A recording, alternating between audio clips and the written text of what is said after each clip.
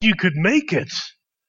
Did you get help? I think I saw you going by. Did the snowplow driver get out and help get you here? I got to get a picture of that, Linda. Cold, one of the coldest days, the most snow, and you're driving your wheelchair to church. I mean, what's that? That's impressive. Any excuses why you can't make it to church? Look at this. We're in Jonah chapter 3. We've been looking at this.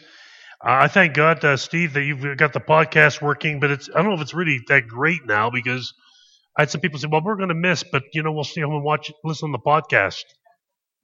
Oh, great. But anyways, it's good to see all the different, he gave me a little clip as to where these podcasts are all going through North America. And all of a sudden I noticed that the biggest majority are in Windsor that listen to it. And I hear also that in Owen Sound, I thought, well, I pastored in Owen Sound. Halifax, I pastored there too. But then Charlotte, Florida, and then also through Nevada and into California, and I forget all the other places. It was kind of rather intriguing who all listens to this. But we're in Jonah 3, and in Jonah 3, we're starting now. We talked about the first week. Just let's do a quick summary. What happened, we said in Jonah chapter 1, the verse for 3 verses, we talked about, can a man run from God? And the answer is no, it's dumb. And then we went to the next thing, that when Jonah not only ran away from God, but in order to bring Jonah back on track, God allowed a storm in his life. He brought it on. And sometimes God brings storms on in our lives to show us where we need to go. We got that one.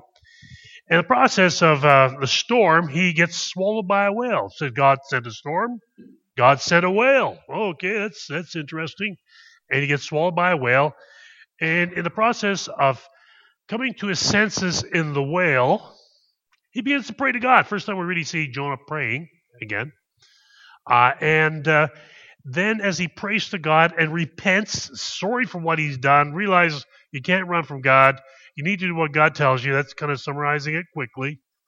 That he needs to go to Nineveh to proclaim the message. And at that point, God has him vomited out onto land. Not a great picture, but anyways. And we said sometimes what happens, and we've seen this evidence, is that sometimes when you've been in the whale or in a large fish, that the gastric juices tend to bleach your skin white, and you probably smell like fish puke. So anyways, he has probably about a 20 or 30 day journey to get to the city of Nineveh to proclaim this message. But what I thought about when I thought about Jonah on his way to Nineveh is that sometimes when we have erred or made mistakes in our lives, what we tend to do is we tend to regress, and we tend to, what I would say, beat ourselves up for our disobedience. Been there? Yeah. So Jonah's there. You said, was that in the Bible? No. But do you talk to a lot of people? Yeah, I do. And the whole issue, again, is that in this process, that sometimes when you've been through the storm, you've almost drowned, you've been 3 days and nights in the belly of the fish, all this could have been avoided by Jonah if he'd have obeyed in the first place. You could have avoided the storm. You could have avoided all the other stuff in your life, the mess, if you'd been obedient. But how many of us really learn from obedience in the first place?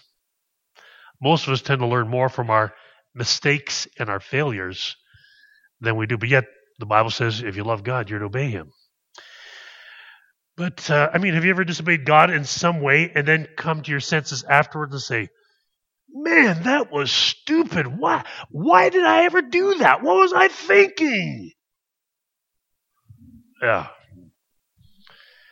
I'm sure Jonah must have beat himself up many times during his journey to Nineveh as he played out the scenes in his mind. Because, our mind's like, a great movie projector, and we sometimes play out our past as to what's gone on and what I should have done. But the problem is, here's where we need to talk about this, is that sometimes in playing out our past, we can get stuck in the past.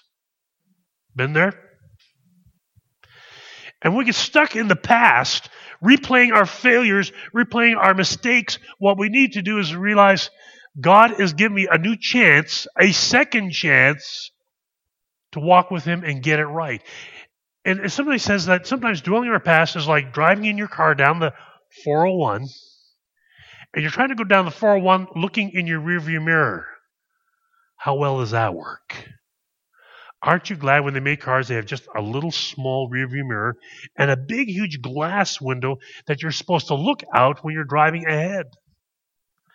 Because the cars are built to drive straight ahead, not to go in reverse most of the time. And to a certain degree in the Christian life, when we've done things that are wrong in the past, we can sometimes allow ourselves to beat ourselves up. We tend to condemn ourselves. But the Bible says there's freedom in Christ, and we're to kind of embrace the blessing of forgiveness in our lives and say the past is past. I forget the things which are past, and I reach forward to being more Christ-like in the future. Don't get stuck in the past. I'm sure he felt upset for rebelling against God. And as he writes out the story, because he's the author, he's the one who's writing this book, he's writing this past tense after this all happened, he would have had regrets. You see, Jonah found out that God gives second chances. And the thing is, though, we never get back the time we wasted in sin.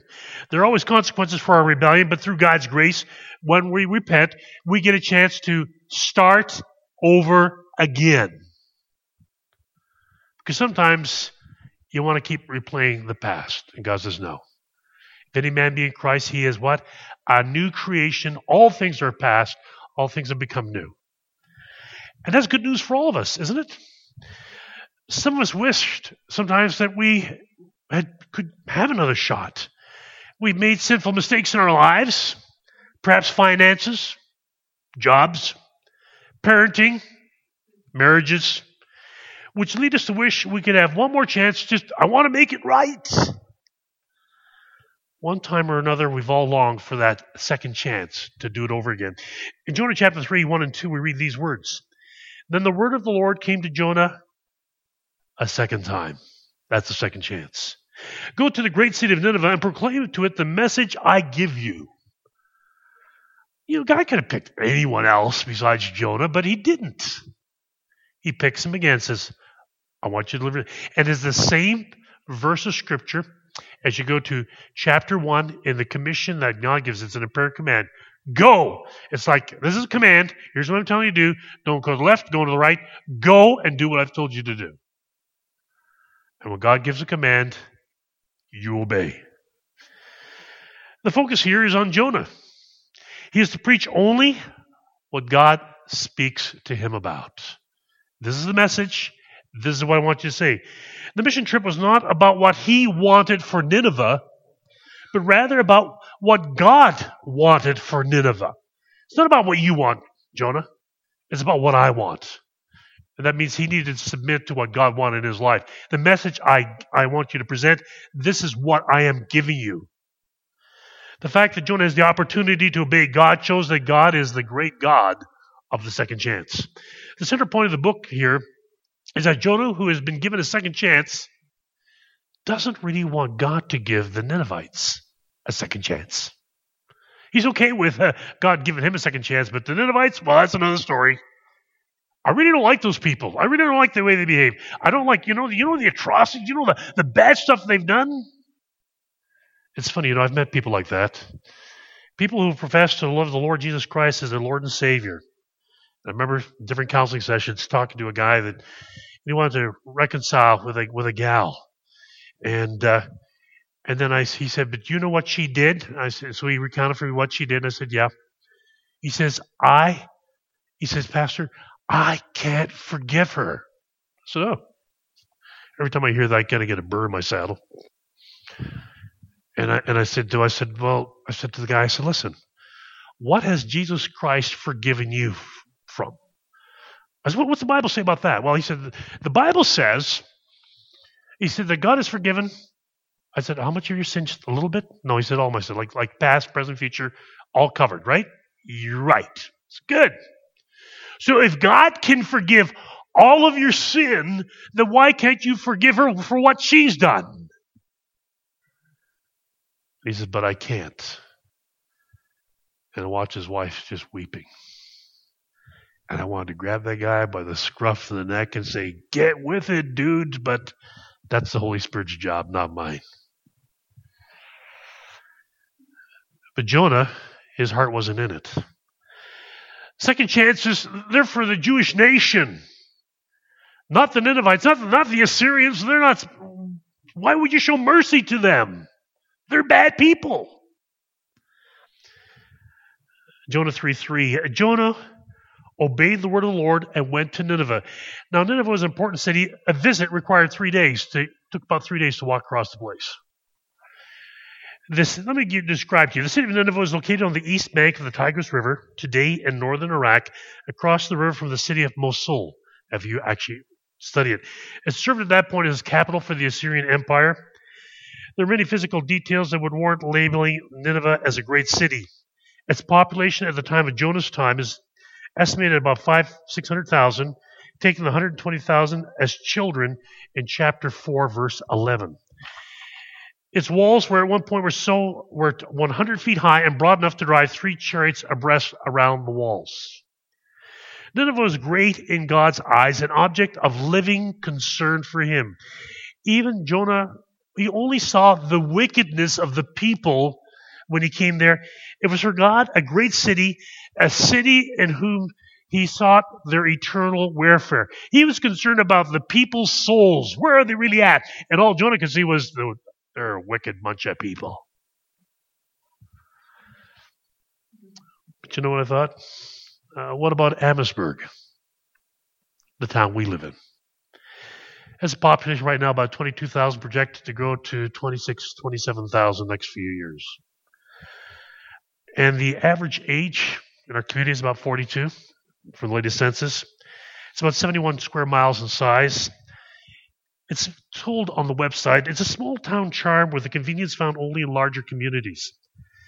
As a town in the last 5 years, up to the census was 2016, came out in 2017, we've grown 1.85%. Guess what? Throw it out, because we're growing faster. Just talking with Mo, and up by the Friar subdivision, up there on Friar Street, there's 1,700 new homes going in. The production growth for Boblo Island, you can tell the people who live in Boblo, the master plan says 1,800 residences on that island alone. That's the master plan. So we have about 8,900 private dwellings in our community. And if you even look at those new developments and think about 3 people roughly per home, this town is set to really explode. But the interesting stat is 50% of our populace, actually in Amherstburg, work in this town, in the city of Windsor. On our town's website, there's 5 churches listed. In terms of going to church in our community, I believe, like from talking from the guys, less than 5% of our populace goes to church on any given Sunday. I'm not talking evangelical churches. They're just going to church, period. 5%. There's a great need for the gospel to be proclaimed in our community. So when you look at Amherstburg, do you look at them through like, there's a bunch of wicked people? Or do you think, well, they're okay people? What do you see? Because you see, the problem with Jonah was that he was compelled by God to go as an imperative to share a message of doom that would lead to repentance. But his vision was this, that he looked at them as being wicked. He didn't see them as people that were in need of God's mercy. When we look at Amherstburg today, do we see the people in Amherstburg in need of God's mercy? What kind of eyes do we have? The average evangelical church in our community averages 100 people a Sunday. I know I've talked to that pastor. Is there a need in our community for repentance and turning to God? Is God concerned about the town of Amherstburg and its need for the gospel? The answer I would say is yes. In Jonah 3 verse 4 it says, on the first day Jonah started into the city. He proclaimed 40 more days and Nineveh will be overturned. There's about 8 or 9 words there. In the Hebrew, it was only 5 words. So as he began preaching on the first day in Nineveh, his message was simply 5 Hebrew words, and he just kept saying those old words over and over again. Some have said, including Martin Luther, that these words served as a summary of Jonah's message as he gave a fuller explanation through his preaching. Some thought, well, it was just an entire message, but whatever he just said, whatever God told him to say, he just said it. It wasn't like he was compassionate, he was just letting it rip. 40 more days, they're going to burn. 40 more days, judgment. 40 more days, it's going to be overturned. Not a person who really has a heart for Nineveh, is he? I thought about that. I thought, what would it be like if I said, I'm going to give you placards or postcards, big placards borrowed and with sticks, and we're going to start walking through the town of Amherstburg and get repent, for the kingdom of God is at hand. Repent, repent. First of all, people would look at us like, man, we're weird. Some people want to know, what's the word repent mean? They wouldn't know what that means. Kingdom of God, what's that about? Because we live in a biblically illiterate society. They have no idea what you're talking about. But I thought, as Jonah preached, did the people really understand? All they heard was, judgment day is coming. Judgment day is coming. And so the idea of, this place is going to be overthrown. You need to change. But then I thought, okay, you get this guy smelling from fish puke, bleached white skin, he's walking through town, and he's just laying it on them. How would they respond? Did Jonah preach all along the way, or just at the end of the day? The text doesn't really say, but anyone who's serious would preach along the way. But was Jonah really serious? I know he's serious of taking advantage of the second chance that God had given him, as we'll learn about in chapter 4. But Jonah is not all that serious about saving the Ninevites. He's hoping that God's going to burn the place down. And I just can't wait to see the Ninevites roasted because of all the wicked stuff they've done, because they're the arch enemy of the Israelites. He's looking forward to the overthrow of the cities. How do you know that? Well, we'll read the next chapter next week. It's difficult to imagine that he preached his short sermon with any conviction, that he put any force to it, that he even made eye contact and tried to persuade people. Jonah had to go to Nineveh because that was his second chance. He had to deliver God's message, but he didn't have to like it. 40 days. But those words hint that God really wasn't determined to destroy the city. If he were so determined, why wait 40 days? Why not just, burn the place down now? Why give these people warning? But all throughout Scripture, you see the term 40 happening all the time. It's seen as an opportunity to repent, an opportunity for people to change their behavior, a chance to perhaps save themselves. 40 is the number that appears all throughout the Old and New Testament. The flood lasted 40 days and 40 nights. Israel wandered in the wilderness 40 years. Moses was on Mount Sinai 40 days. So you keep seeing 40. Usually means a name specifying judgment and challenge. In Jonah 3:5, it says this. And this is probably somebody said this is the greatest revival that ever happened in the entire world. Listen to this. The Ninevites believed God. Okay, well, you say, wait a minute. It was Jonah that was preaching the message. But the message was what? From God. Sometimes people say, well, Pastor, I know what you're saying, and it's just what you're saying. I said, no. I always try to preach God's word because the word of God promises that when his word is taught and preached, it does not come back void. I don't want to be my words. I want it to be God's words. So they believed God. They declared a fast. A fast was proclaimed, and all of them, from the greatest to least, put on sackcloth. They meant business with God. Wow. Awesome. It's a preacher's dream come true. Jonah had preached, and all of a sudden, everyone within the city had repented. Everyone. Amazing. But such results can only be attributed to what the Holy Spirit of God does within our lives. And when God's word goes forth and speaks to people's hearts, it's God doing the work. Because sometimes, I'll set, I'll stand at the door and shake people's hands. I don't always do it here because I like to talk to people in the in church. And I'll go shake people's hands, and people say, "Wonderful message, Pastor." And I feel like saying, "So what was it you really liked?" And I sometimes have done that, and they go like they can't remember. Then sometimes I'll say, "Well, Pastor, I felt," and I've heard this many times, "I felt like you walked up one side of me and down the other. Do you know what was going on in my life this week?" I said, "Honestly, I don't have a clue what was going on in your life.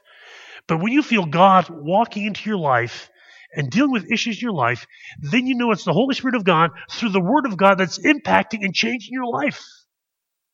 Because only the Holy Spirit of God, as He speaks through the Word of God, that brings conviction and repentance into our lives." So it's my prayer every week as I stand here that the words that I speak, that God will use them to speak to your hearts, and that you'll hear God through them, not Adrian Ninneber. So Jonah certainly couldn't claim credit as being the greatest preacher. It wasn't like, hey, he had his own TV show and he was going worldwide and had podcasts. No. But 500,000 people repented. That's bigger than any Billy Graham crusade.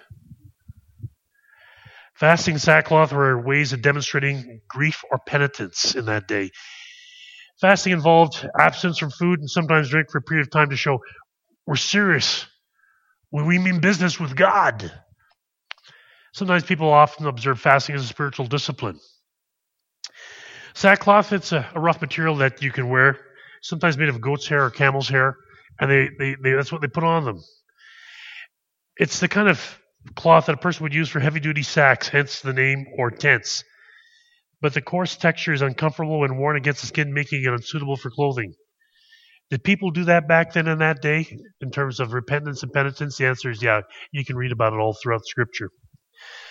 Whatever Jonah's specific proclamation was to the people, the Holy Spirit of God began to work a miracle within the people's hearts. People say, when critics will look at this and say, well, you know what? How do we know it was really real?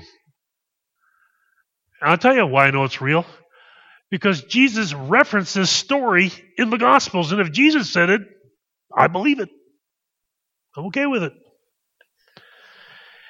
Their faith showed itself through actions of fasting and putting on sackcloth. The whole idea was that what the conviction of the Holy Spirit did was it resulted in, did you hear me? Physical action. Sometimes that's a challenge because sometimes, you know what? We can go to church, we can hear a message, feel very convicted and say, you know what? That was really good and I need to do something about it. And we do nothing. That's right. But when the Holy Spirit of God works in your life, you know that it's real when it produces action, steps in your life to make changes. That's the real thing.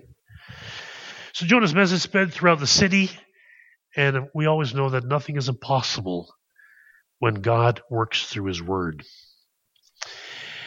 There isn't really a question of genuine repentance on the Ninevites' part because, as I said, Jesus held it up. In Jonah 3:6-9, when the news, Jonah's warning, reached the king of Nineveh, he rose from his throne, took off his royal robes, covered himself with sackcloth, and sat down in the dust. Then he issued a proclamation in Nineveh by the decree of his king and his nobles. Do not let any man or beast, herd or flock taste anything. Do not let them eat or drink. But let man and beast be covered with sackcloth. Let everyone call urgently on God. Let them give up their evil ways and their violence. Who knows? God may yet relent and with compassion turn from His fierce anger so that we will not all perish. The word of the Lord reaches the king of Nineveh. It was not through a direct contact with Jonah, but the message was spread through word of mouth throughout the city. What's the best means of advertising, folks? Word of mouth. And when he got wind of what was happening in his town, in his city called Nineveh, he took it upon himself, you know what? This is really something else. It's definitely a work of God. It worked repentance in the heart of the king, which showed himself that he actually put on sackcloth and ashes himself. And so the king's great hope is realized. And he goes before them and he just says, you know what? We need to do this. And he proclaims it all throughout the city that everybody needs to be doing this. And what happens? Look at Jonah 3:10. When God saw what they did and how they turned from the evil ways. He had compassion, and none to bring upon them the destruction he had threatened. You know, God does answer prayer. And so he turns from the fierce anger. He decides to spare the Ninevites in his great mercy, because our God is a God of mercy. We shouldn't be surprised at this outcome, because God would not have insisted that Jonah go to Nineveh if God didn't want to spare the Ninevites the destruction he was considering. The story of Jonah has been about grace from the very first verse. But a friend of mine I was talking to at our prayer gathering on Thursday morning, I found out he's also preaching through Jonah, except he's wrapping up today. And I thought we were talking about the whole series on Jonah, and he said, you know that in Jewish synagogues, certain times of the year, they'll read through the whole book of Jonah in a Jewish synagogue, and they'll all stand up and they'll say these words, I am Jonah.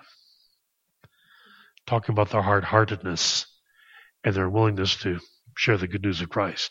Not the good news of Christ, the good news of God. They don't believe in Christ. So the irony is that this story of Jonah parallels that of the Ninevites.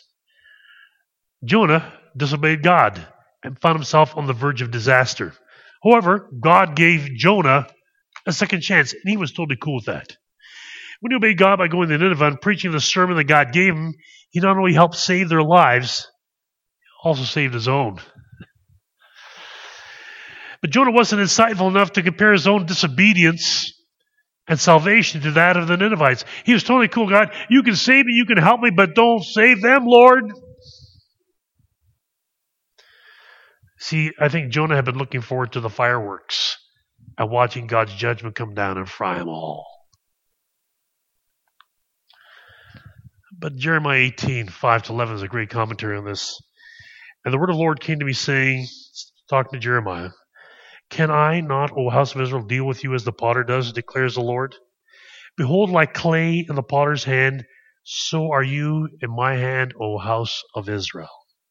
At one moment I might speak concerning a nation or concerning a kingdom to uproot, to pull down or destroy it. If that nation against which I have spoken turns from its evil, I will relent concerning the calamity I planned to bring on it. Or at another moment, I might speak concerning a nation or concerning a kingdom to build up or to plant it.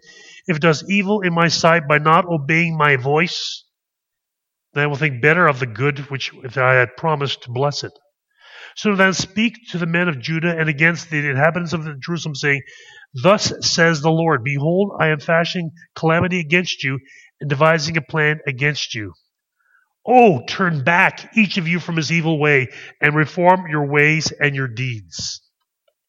See, God's blessings are contingent upon man's obedience, and God's judgment may be averted by repentance. When we say, Lord, I'm sorry for what I've done. Please forgive me for what I've done and help me to live my life in a way that brings honor and glory to you. The Ninevites hoped for and Jonah expected God's relenting based on the principle that we just read. When my people obey my voice. Imagine going home today as I conclude by going out to Amherstburg to preach the message of 40 days. A plan that has guaranteed results of Jonah. And everyone from the greatest to the least are going to repent and believe on God. You say, wow. You see, that's almost too unbelievable to think about. But would we jump at the chance to see everyone in Amherstburg come to a saving knowledge of Jesus Christ? What would that do for this town? Would this town operate differently? Think about it. But most of us don't think about it because we don't believe it'll ever happen. We're just conditioned to, well, yeah, God will answer prayer in time and a little bit at a time, but to pray for revival, to pray for renewal, for people to come to Christ. There's no such guarantee when it comes to our preaching that God will save everyone. But yet God says he's willing to save all those who come to him in repentance. We can become discouraged like Jonah, prefer to run away from God's call. Say, why should I share the good news with people around me? They're not going to listen. Let me tell you, the only reason that more people aren't at church, because you've never invited them. The greatest reason why people don't go to church is what? Never been invited. And what's the biggest struggle? Christians that are afraid to open up their mouths. Hey, would you come to church? Christians that are afraid to say, hey, you know what God's been doing in my life lately? Because we tend to be embarrassed by our faith. We tend to be embarrassed by what we believe. Well, so Jonah wasn't embarrassed. But it was a message of judgment. But it was a message that God had laid on his heart. Has God given us that message? Yeah, yes. He's told us in Matthew 28:19 and 20 to go into all the world and preach the gospel and to teach them and to baptize them in my name. You see, we have a guarantee. God's word works. Never forget that. The word of God is powerful. It's very powerful. Hebrews 4:12 says this, for the word of God is living and active, sharper than any double-edged sword. It penetrates even to the dividing soul and spirit, joints and marrow. It judges the thoughts and attitudes of the heart. The word of God is powerful. Let God's word do the work. It's not about you. It's not about how you're living. It's use the word because it's God's tool. And He's promised results when we use this word of God. In spite of our sinfulness and human limitations, we share the message. It brings about change in people's lives. This word of God is powerful. It stood the test of time. People tried to burn this book. They've tried to get rid of this book. They've gotten it out of the public school systems. They've taken it out of the court systems. And they continue to try to get away from it. But God's word still stands. Doesn't change. And God is still looking for His servants to be used by Him for this great task of bringing people the word of God. Let's pray. Father, thank You for Your word to our hearts. Lord, we live in this town we call Amherstburg. And Father, we just pray for this town. Lord, we say, well, I'd really like to see more people come to Christ. Amen. But then we have to ask ourselves, did You given us that message? And what are we doing to share that message? So Lord, grant us a holy boldness to share the good news of Christ and just frankly invite someone out to church. That's all it takes. Lord, help us to fulfill the Great Commission and not make it the great omission in our lives. We ask it in Jesus' name. Amen.